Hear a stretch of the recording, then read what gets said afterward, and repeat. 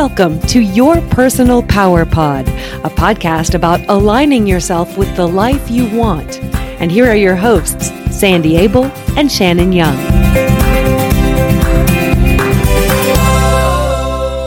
Shannon, happy couple days after Christmas. Happy holidays to you.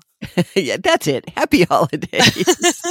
We're in that weird place between Christmas and New Year's, and it's sort of like we had 3 days off and it was wonderful, and now we have to get our brain in gear again. Then we get another 3-day weekend. Yay! Then we jump in and do the new year. I feel like so many people talk about this week like it's just weirdness. They're not sure what they're supposed to be doing during this week, which I kind of get because there's so much activity around the holidays and preparing and shopping and buying and cooking and, reaching out to people you haven't seen or talked to in forever. And then all of a sudden it stops. Yes, right. And then we kind of need to regroup. But I sort of like it because it's like you're still in the holidays, so it's not depressing that it's suddenly over, but there really isn't anything to do. So you can just kind of breathe for a minute, think about where you want to go next year, and make resolutions if you're one of those people. Are you one of those people? I don't do specific resolutions every year. It's pretty much the same. I want to be with the people I love and appreciate and enjoy and have fun with my life. And I don't set like money goals or stuff. I'd like to have more clients. I'd like to sell more books because I want to help more people. Mm-hmm. What about you? I'm not a resolution kind of person. Yeah. In my world, there's too much weight given to the first of the year and too much importance, and it overwhelms me. So if I want to make a goal, I'll generally do it before or after January. There's too much expectation around that, and that doesn't work for me. You don't want shoulds. Right. It doesn't need to be a should. It needs to be, I would like this year to unfold like this. Mm-hmm. Then you just do whatever you can at the time when you want to do that. It's not huge expectations. And that's one of the ways that we take care of ourselves, you and I. Yes, is by not shoulding. Yes, not shoulding. We don't should on ourselves. So I really like today's topic. I think this is confusing for some people, especially if they're raised in a family that doesn't prioritize taking care of self. Right, exactly. Yes. Today we're talking about the difference between being selfish and self-care. Mm-hmm. And one of our listeners actually asked us to do this. She said that especially at this time of the year, but even other times, she's always running around trying to get everything done, focusing on other people and making sure things are done right and she's meeting their needs and all that. Especially this time of year, it's really hard to not do that. You get caught up in everybody else's shoulds. You forget about taking care of yourself. Mm-hmm. That works for a little while, I guess. You get everything done for whatever holiday you're celebrating and then celebrate it and such. But eventually your mind and your body rebel and you just end up feeling overwhelmed and overworked and stressed and physically and mentally exhausted. That's not good. I've also noticed that if you're in a relationship and you're working really hard to take care of that person and things surrounding their world, it's really easy to let resentment creep in too if you're not making time for yourself.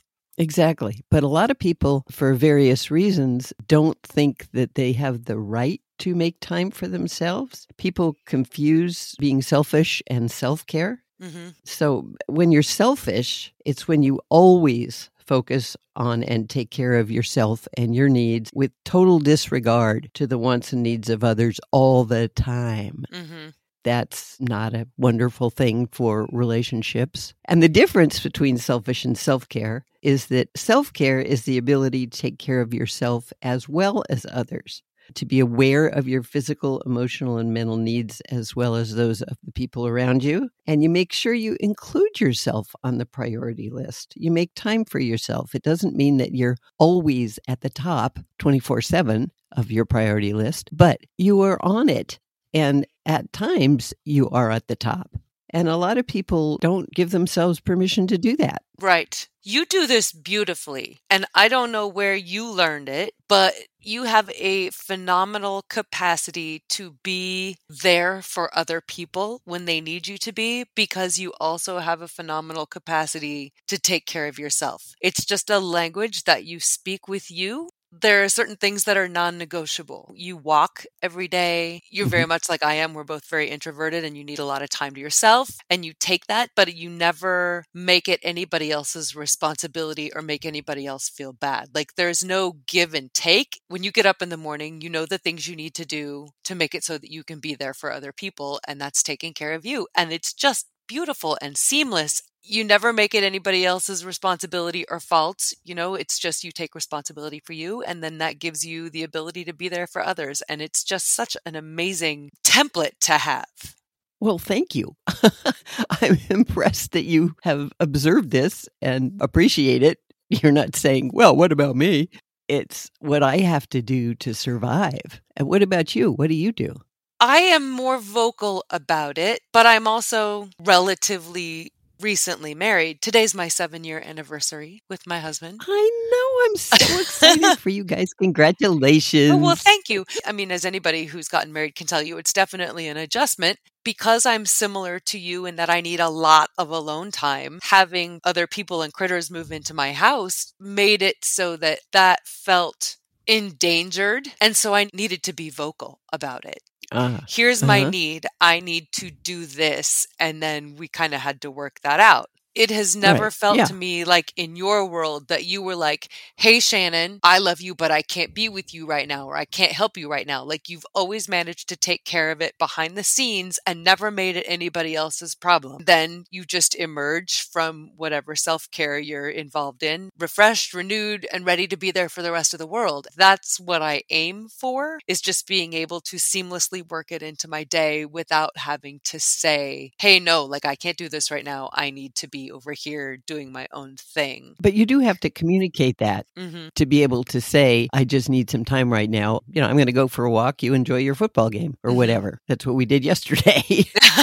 And it works for both of us. You do have to communicate about it. And as long as your partner understands that you need a lot of alone time and it's got nothing to do with him, it's just that you need that to regenerate your energy and your mental sharpness and all that stuff. That's great. It sounds like you do it right. And especially when you first get married, you have to clarify that. Say, this is how I function. How do you function? How are we going to make that work? So you just talk about it. The important thing is that you give yourself permission to do that. Yeah, and you got to pay attention to yourself enough to know what you need. Yes. Some people, like our listener who asked us to talk about this, I don't even know if she's aware of what her needs are, because she was raised in a family that if you took time for yourself or did anything for yourself or put your priorities ahead of others ever, they just said you were being selfish and you weren't being part of the group. She was so busy meeting others' expectations that I don't know if she ever figured out what works for her.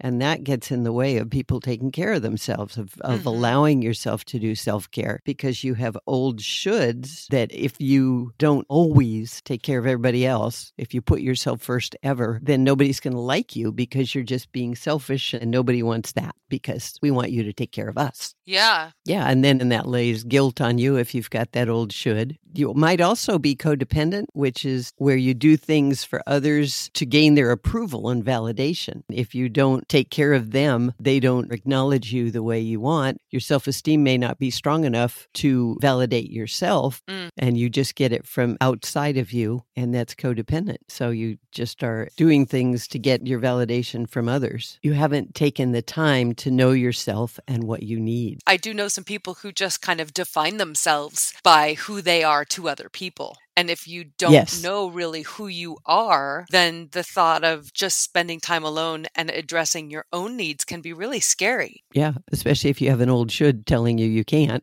or you're bad if you do. I often say to people, who are you? And they'll say, well, I'm a wife or a mother or a banker, and they'll hang a label on themselves. And I'll say, no, that's what you do. Who are you? And how would you answer that question? I'm a person who loves the people in my life, who respects myself and others, who finds the joy in everything, who appreciates people and the beauty of nature. I like to laugh. I like to have fun. that kind of thing. That's about me. It's not my label. Mm-hmm. What about you? How would you answer that? Who are you, Shan? I don't know. I mean, it's funny because I understand where you're coming from when you define yourself in relation to other people and other things. And that's what we expect when you go to a party and you ask somebody, what do you do? Nobody says, who are you? They all say, what do you do? And so even though I understand that I'm not what I do and I'm not who I love, it's still jarring when I ask somebody at a party, who are you? What do you do? And they define themselves like you just did, which is actually defining themselves, because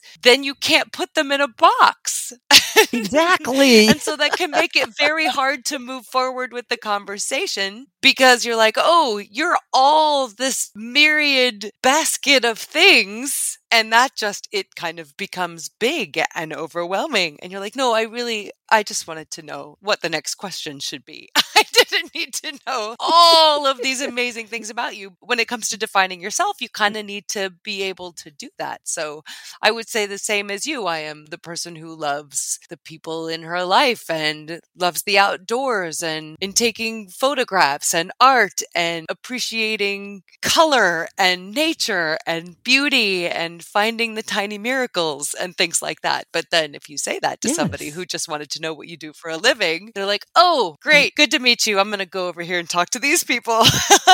Oh my goodness. They just gave you a boatload of stuff to talk about. Oh, absolutely. But I think some people want that kind of connection and some people really don't. True. If it's just some random person at a party, you probably don't want to find out what their biggest, deepest, darkest secrets are yet. Maybe you'll get to like them. I think you have to be discerning about who you are that kind of open with. There's a boundary there, I think. If you don't want to be mistaken for a little bit crazy or eccentric, which, I mean, it's not bad, but I can see where if you're talking to maybe financial advisors and you're going on and on about how you're a person who lives in the world and enjoys color, you can see where maybe they might be like, oh, that person's a wee bit loony. And if you're sharing that much about yourself to someone who doesn't know you, like you just need to be able to figure out when and where's the right time to be that open. Of course.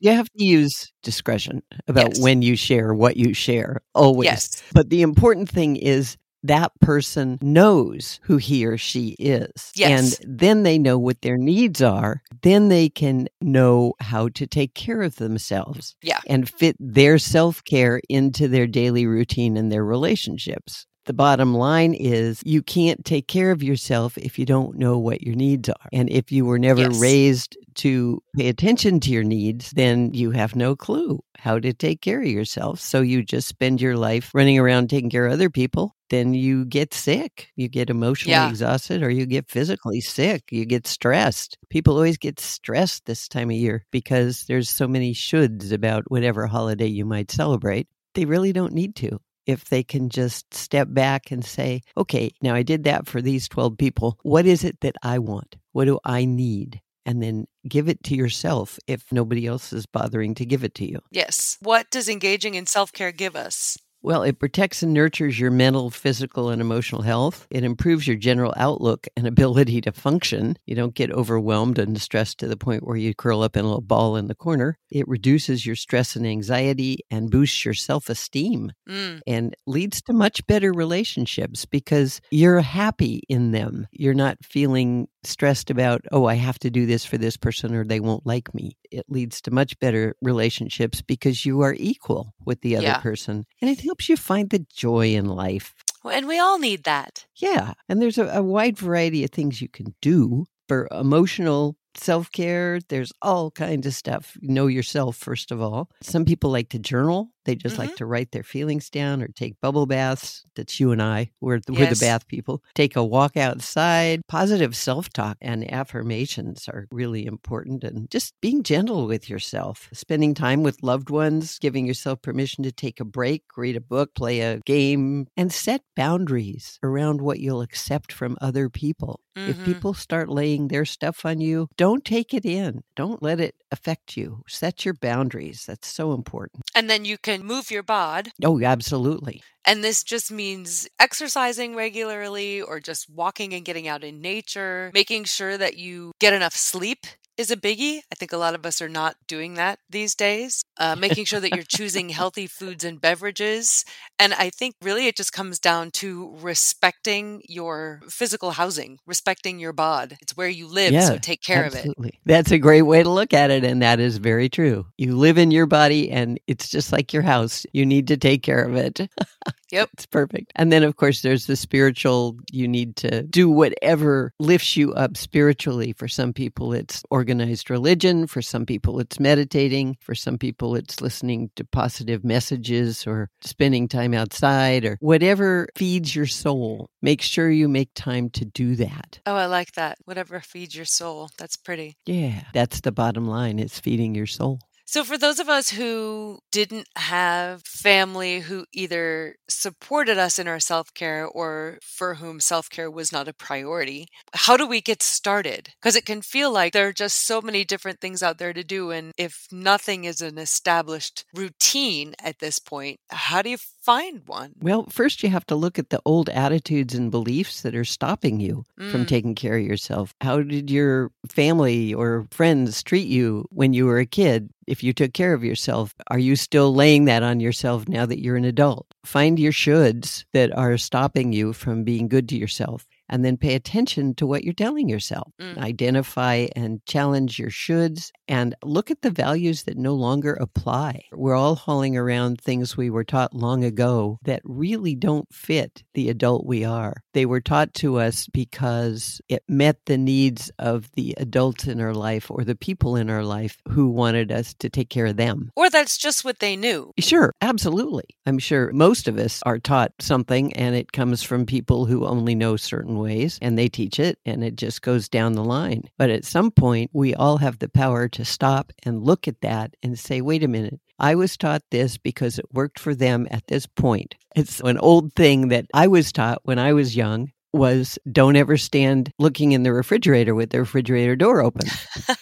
And one day, once I was an adult, I said to my mother, why? We have electricity. If I want to look in the fridge and spend a couple minutes finding what I want, she said, it probably doesn't apply anymore. But when she was young, they had ice boxes, literal ice boxes. Mm-hmm. And if you stood there with the door open, the ice would melt. So she had the message in her head, you don't stand there with the refrigerator door open. Which makes perfect sense. That's a value that made sense at the time, but doesn't apply anymore.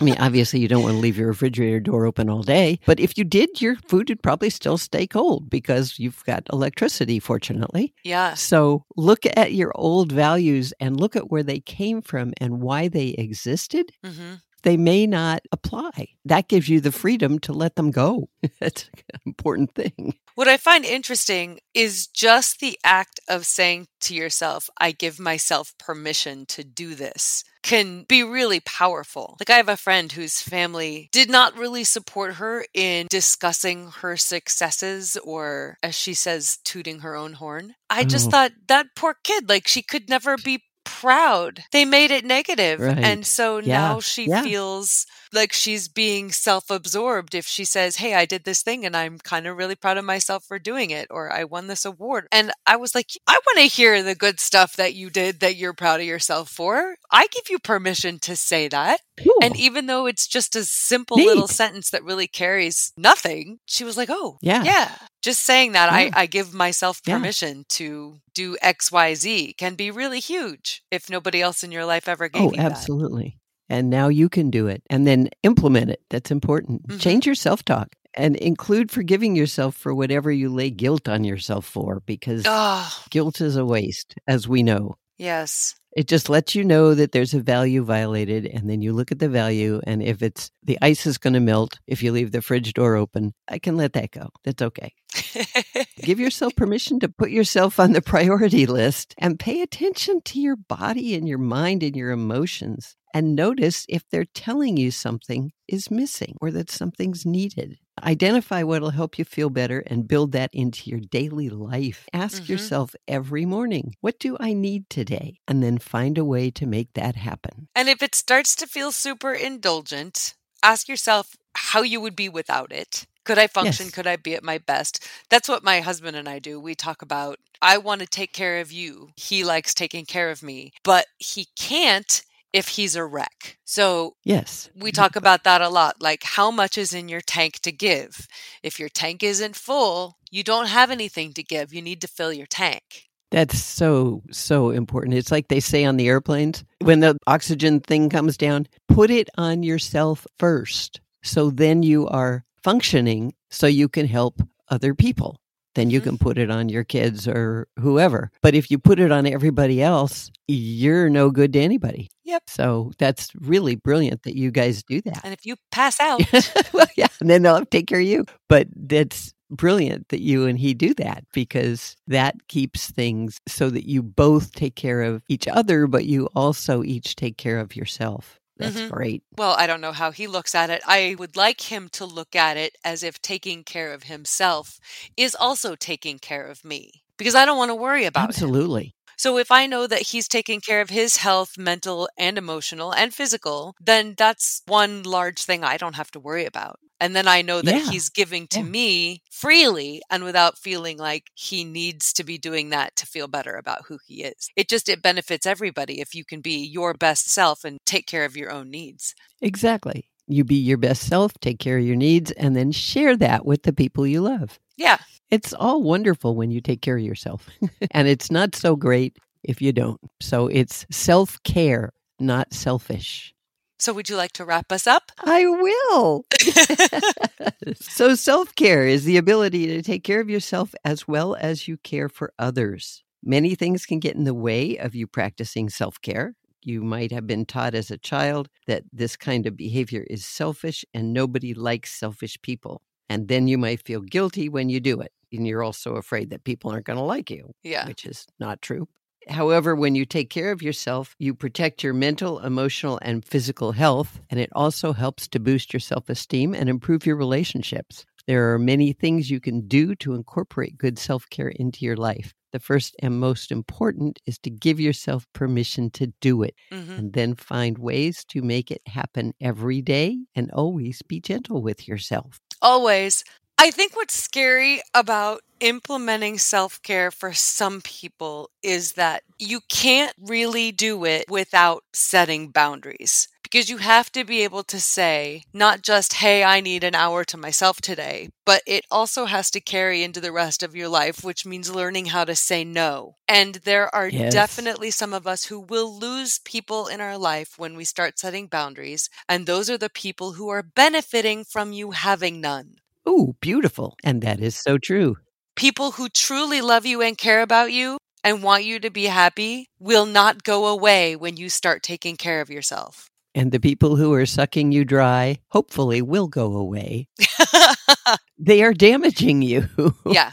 That's very wise and very true. Thank you, Mama, for being such a good role model. Thank you, Shani. Oh, my goodness. Well, you're pretty awesome, too. And thank you to our listeners for being here. We appreciate you, and we hope that during this holiday season, you have made time to take care of yourself. And during the new year, as the new year approaches and we launch into it, that you build that into your day. Absolutely. Carry it with you going forward. Your life will be better, I promise. And then tell us all about it, because we love hearing from you. Tell us your stories about how self-esteem and personal power have affected your life, or let us know if there's anything you'd like us to address in future episodes. And please, if you feel so inclined, address our podcast. Let us know what you think about it. Let us know what you'd like to hear. You can do so wherever you stream, or you can just visit our website, which is yourpersonalpowerpod.com. Click contact and drop us an email directly. We will get back to you. And we are excited to let you know we're now on Instagram, where you can find us at Your Personal Power Pod. So if you want to chat with us there, you can do that too.